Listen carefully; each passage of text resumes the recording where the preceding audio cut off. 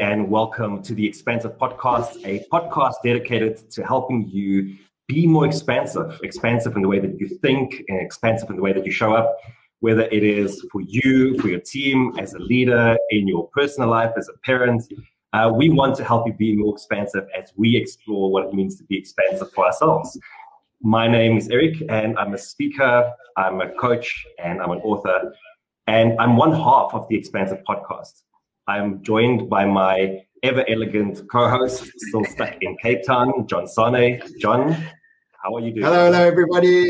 Thank you so much for joining us. And Eric, thank you for the great opening. Indeed, we are called The Expansive as we want to expand ourselves. And in the process of researching this idea of expansion, the best way to share and to learn and to integrate our research is to share it through conversation. And so we've decided to do this podcast live now, and now we're doing it live across Instagram, LinkedIn, and Facebook, as well as getting this podcast wherever you listen to your favorite podcast, which is iTunes or Spotify or wherever else you listen to it. So welcome to it, and thank you for joining us again. It is Wednesday, 3 p.m. South African Central Time, and we are having a little bit of a tough time in South Africa.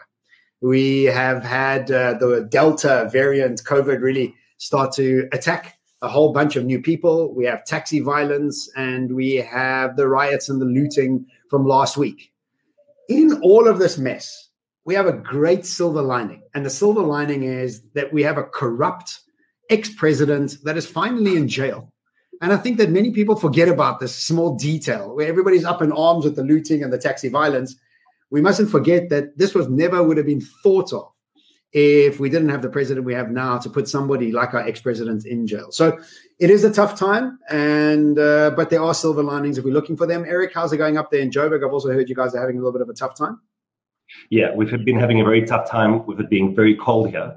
But okay. Yeah, it's been freezing.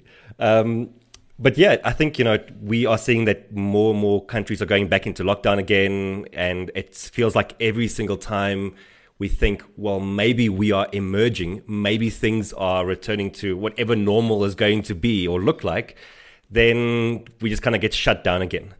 And it's been, it's just what an ongoing, non-stop roller coaster to be on.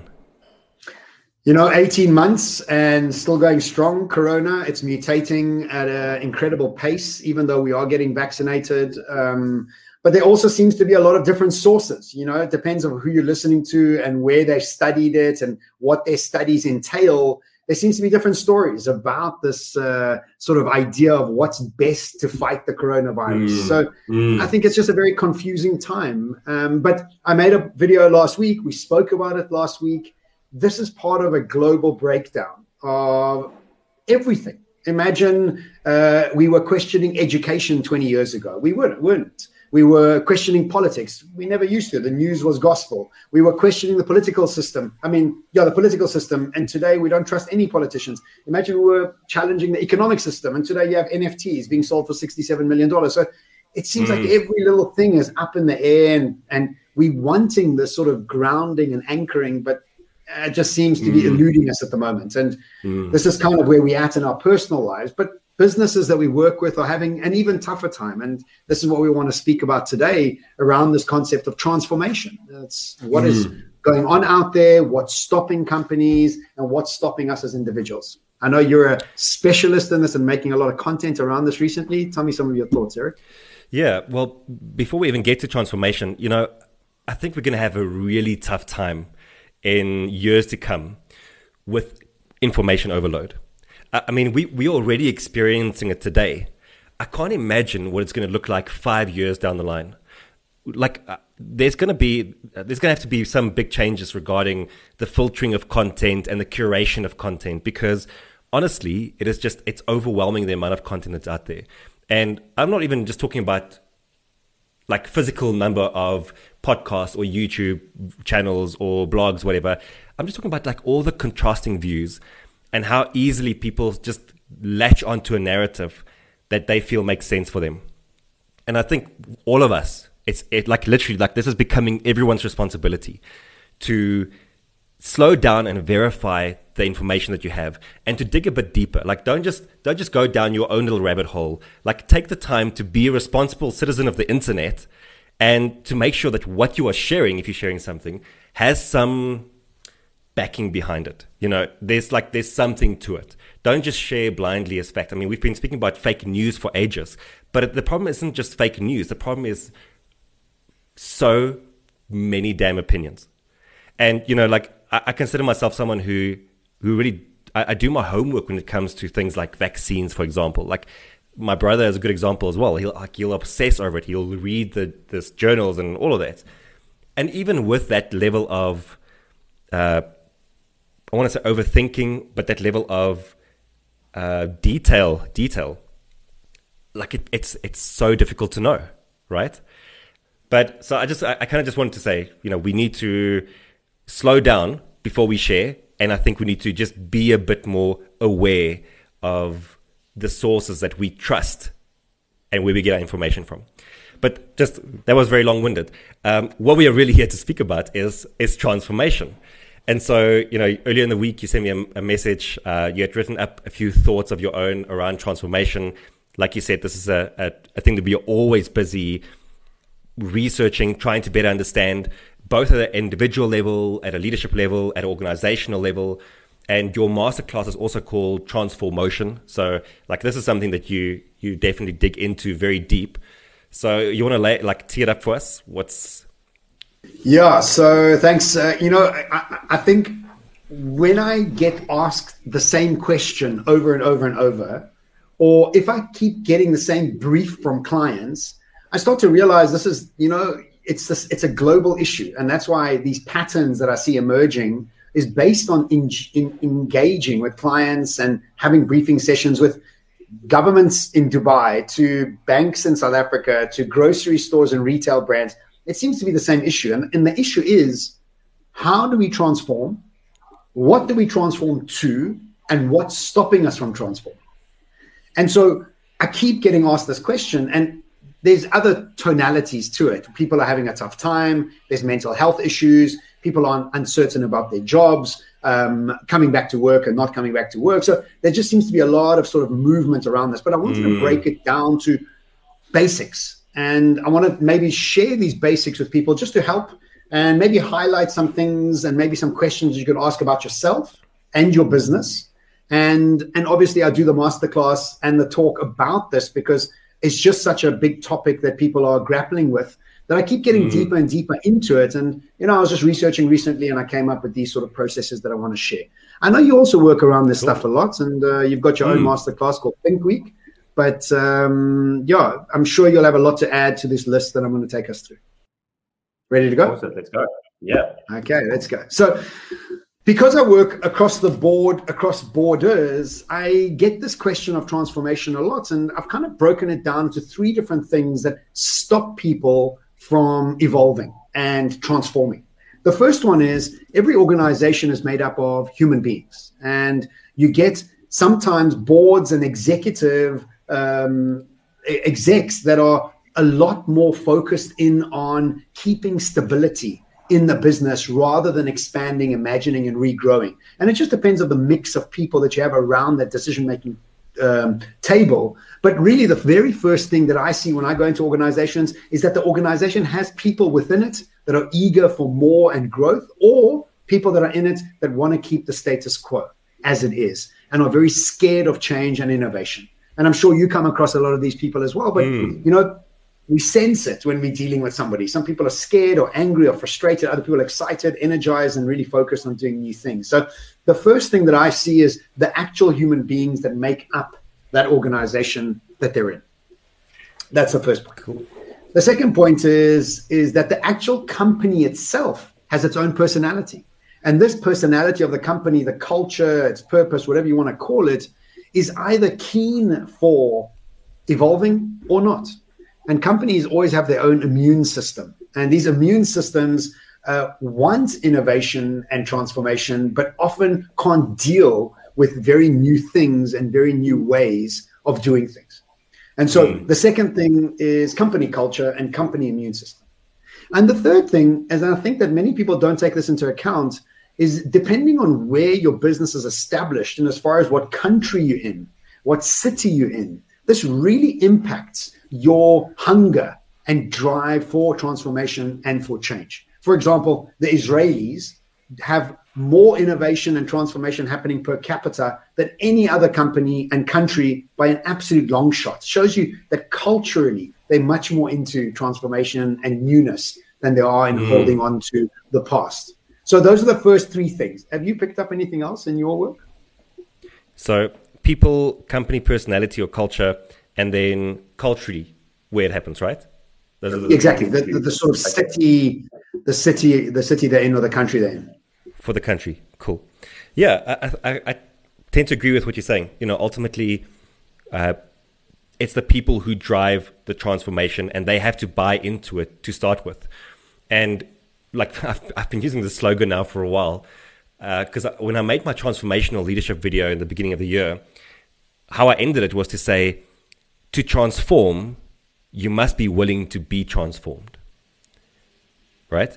And that's a big thing, is that we speak about transformation all the time, but are you really willing to go through the process and the pain and the letting go that it's going to require from you, and to become this new thing that, because it's sexy to talk about transformation. We see this. That's why everybody's doing it. That's why it work, right? Because it's sexy to talk about it. And you want to get like the latest keynote speaker in to come in and give a talk about why transformation is important and how we're going to digitize and et cetera, et cetera. But like, we know that transformation is a hell of a process. It is a painful process. And so, yeah, I think, I'm not sure if I have anything to add to that, apart from the fact that, you have to be willing to be transformed. So what's next? So, and if I dig further into it, if you've got somebody that's super keen to innovate and he or she arrives at a company that culturally they're not about transformation and not about newness, they'll never win. They'll leave. And so it makes us understand that the most important of those three things that are stopping us is actually the company culture. And so there's four things that I've seen in companies that aren't able to transform that I think are important to get across. The first one is reward and remuneration. It's almost as if we're asking people to transform and be on these transformation journeys, but the KPIs and how we remunerate and reward them are not based on that. They're based on still legacy of thinking. So profitability, new sales, and those things are great. But if you're not giving the reward for the right behavior, we all are monkeys wearing suits at the end of the day, and we kind of do what we're rewarded to do. And my favorite game is the Discovery game. And for people who are not listening from South Africa, Discovery is one of our best insurance companies around, and they have a gamification on fitness. And I have been a Diamond Platinum member for the last 6 years, because every year I'm like, I've got to make Diamond. The number of calories you're burning. And that gamification and that reward and remuneration has changed my interaction with the insurance company. So it really does work, and it really does help change behavior. So KPIs, first thing, in order to get it aligned for the transformation journey. 2, legacy IT infrastructure. And so what has happened is that organizations have made decisions about investing hundreds of thousands, if not millions of dollars into IT systems. And then all of a sudden you arrive and go, well, look, we need to transform. And you're like, whoa, we've spent millions. We've moved everything into SAP or into Oracle or into them. We can't now transform. Now, we've still got to go into this IT journey. And that, again, in itself is holding us back from trying, experimenting, and transforming in certain ways. So IT and legacy processes are also a big thing that I find as a problem.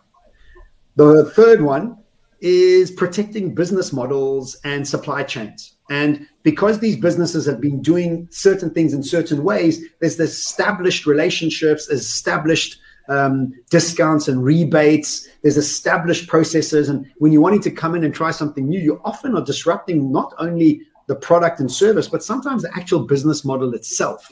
And we know the most famous business model that we all have is supply and demand, where there's higher supply, there's less demand, and you mess with the market like that. But that model is being disrupted left, right, and center. It's almost like it's become commoditized and everybody's got access to it. And it just doesn't have anything that makes you stand out. And so we have dozens of new business models that are evolving. And sometimes these go against the existing business models itself. And businesses are built on the structure of their business model. So think about Gillette.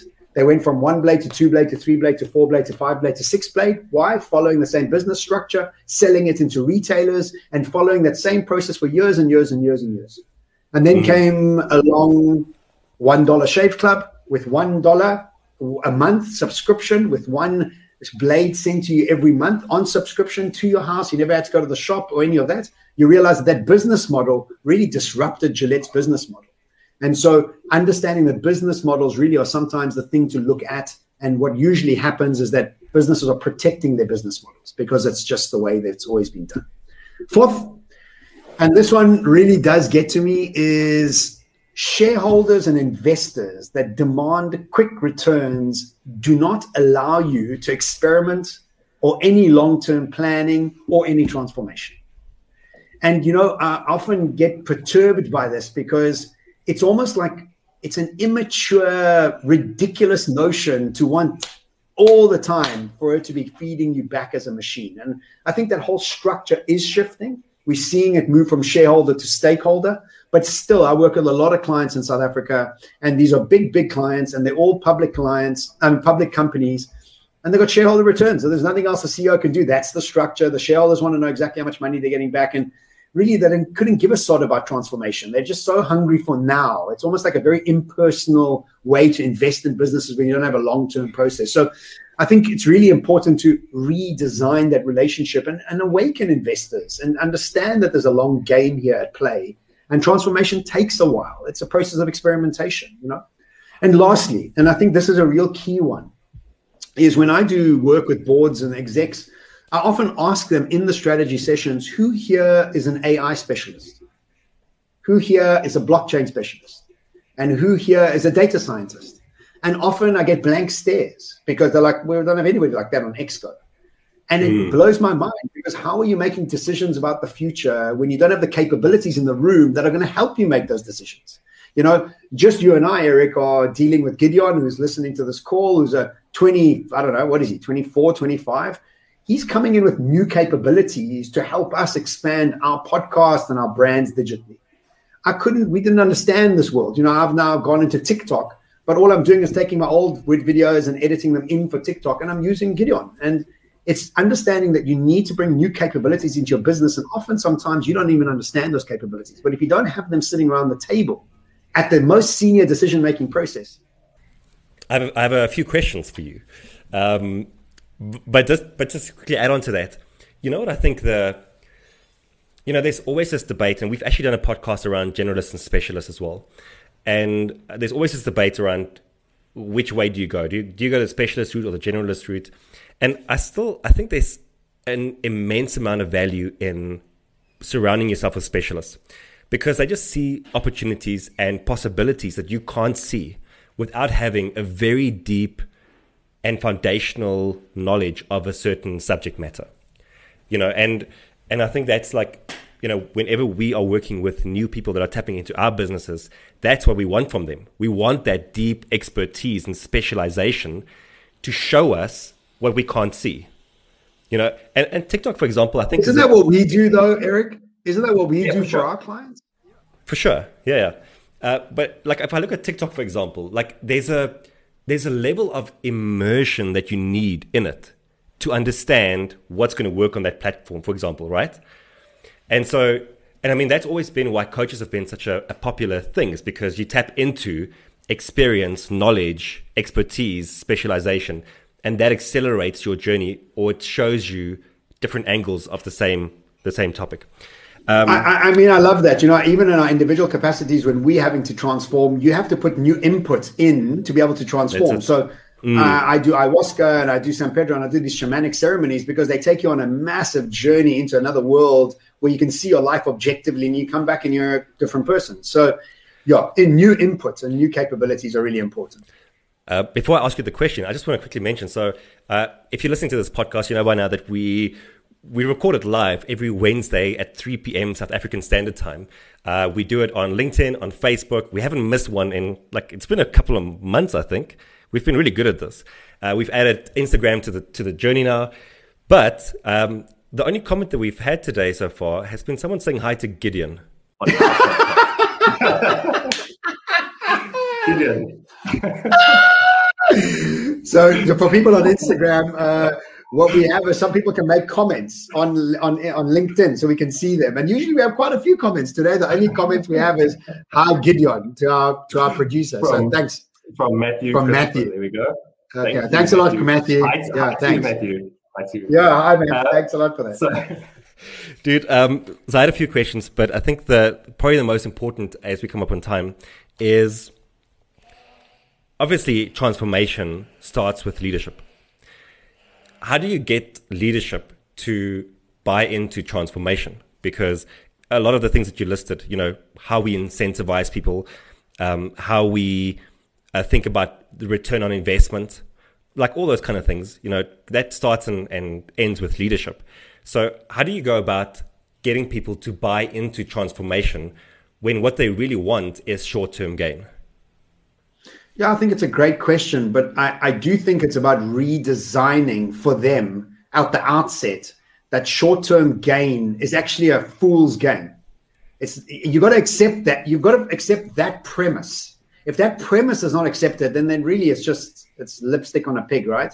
So to be honest I wouldn't even want to work with a company that is coming to me and going, and I actually often call out companies I work with because I think you're talking rubbish. It's like you're not actually serious about what you're doing. And so I think that needs to be brought across to leaders. But I think, Eric, most leaders kind of know that, even when they are looking for the short term. They kind of know that if they are really thinking long term, there's a very different approach. There's a lot more elegance and a lot more maturity into developing that sort of thing, And I think also COVID-19 has taught us that a lot. It's like, let's get down to creating certain businesses that have long-term impact on our surroundings, as well as just the people we're servicing, and want to build that very wholesome type of business. And that's all I really want to help people build, Conscious capitalism, which is a term made famous by the guy who started Whole Foods. And that's really what I want to bring is this idea of transforming towards being incredibly profitable and allowing the whole supply chain and customer chain and employee chain to benefit from that huge amount of profits. That's awesome because that can just keep going forever and ever and ever and a day, And so I think it's the fairness, the transparency, and the sort of generosity in long terms that we need to be focusing on. It's like, it's enough. The greed is enough. We're all so sick and tired of it. We really have to start applying ourselves differently. So the transformation journey is the one that I have broken down with you, where I take these clients through the issues that we're having and the process that we need to take, and then start to masterclass these topics of what's holding us back, what are our assumptions and what are our biases, what part of the businesses are holding us back and which parts of the business are allowing us to fly, who fits into the today and tomorrow teams. It's all these little building blocks that you need to bring together so that the actual strategy and intention can come to life. That's a great answer. Do you think this also answers the question from Dylan? So Dylan asked, at a leadership level, how do you get your team to think transformation? Well, it's a process, Dylan. I think it's a great question. And to be honest with you, is to have Eric and I come in and speak to you, because what we do is we tell stories to expand the horizons of what the future looks like to a certain extent, understanding the psychology that we're suffering from that's stopping us evolving into the future, and then giving us the tool sets and the rituals and the habits to build us into a new type of person, as Eric said, or they themselves will need to transform, but they don't know how. They don't know what to transform towards and how to go about it. So like any form of fitness, it happens slowly. Not sugar hit and then forget about it. So if you want to lose weight and you're overweight, what do? You diet continuously. You don't diet once and then leave it. So it's really about having the appetite to understand what the future could look like, how do I need to transform myself, and what are the tools I need to use to get there. So it's a process, but it's a great question. And I also think, John briefly touched on this, but he speaks on this a lot more sort of extensively during his masterclass as well, is the idea of a today and a tomorrow team.